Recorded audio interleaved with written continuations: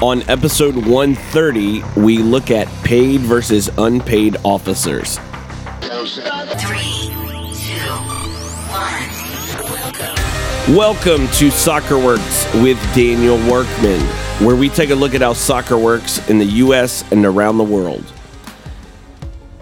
On this episode, we are looking at paid versus unpaid officers of nonprofit organizations here in America. If you are an officer of a nonprofit, a U.S. nonprofit, and you receive a salary, you are required to disclose your tax returns, and that includes your salary. It has built into it a measure of transparency, a measure of accountability.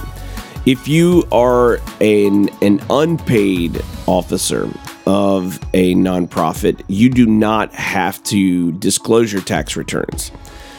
U.S. Soccer has non-paid officers. It is a nonprofit with unpaid officers, meaning they do not receive a salary. However, the officers could receive compensation. They could receive payments from federation members. They could receive payments from Major League Soccer, for example.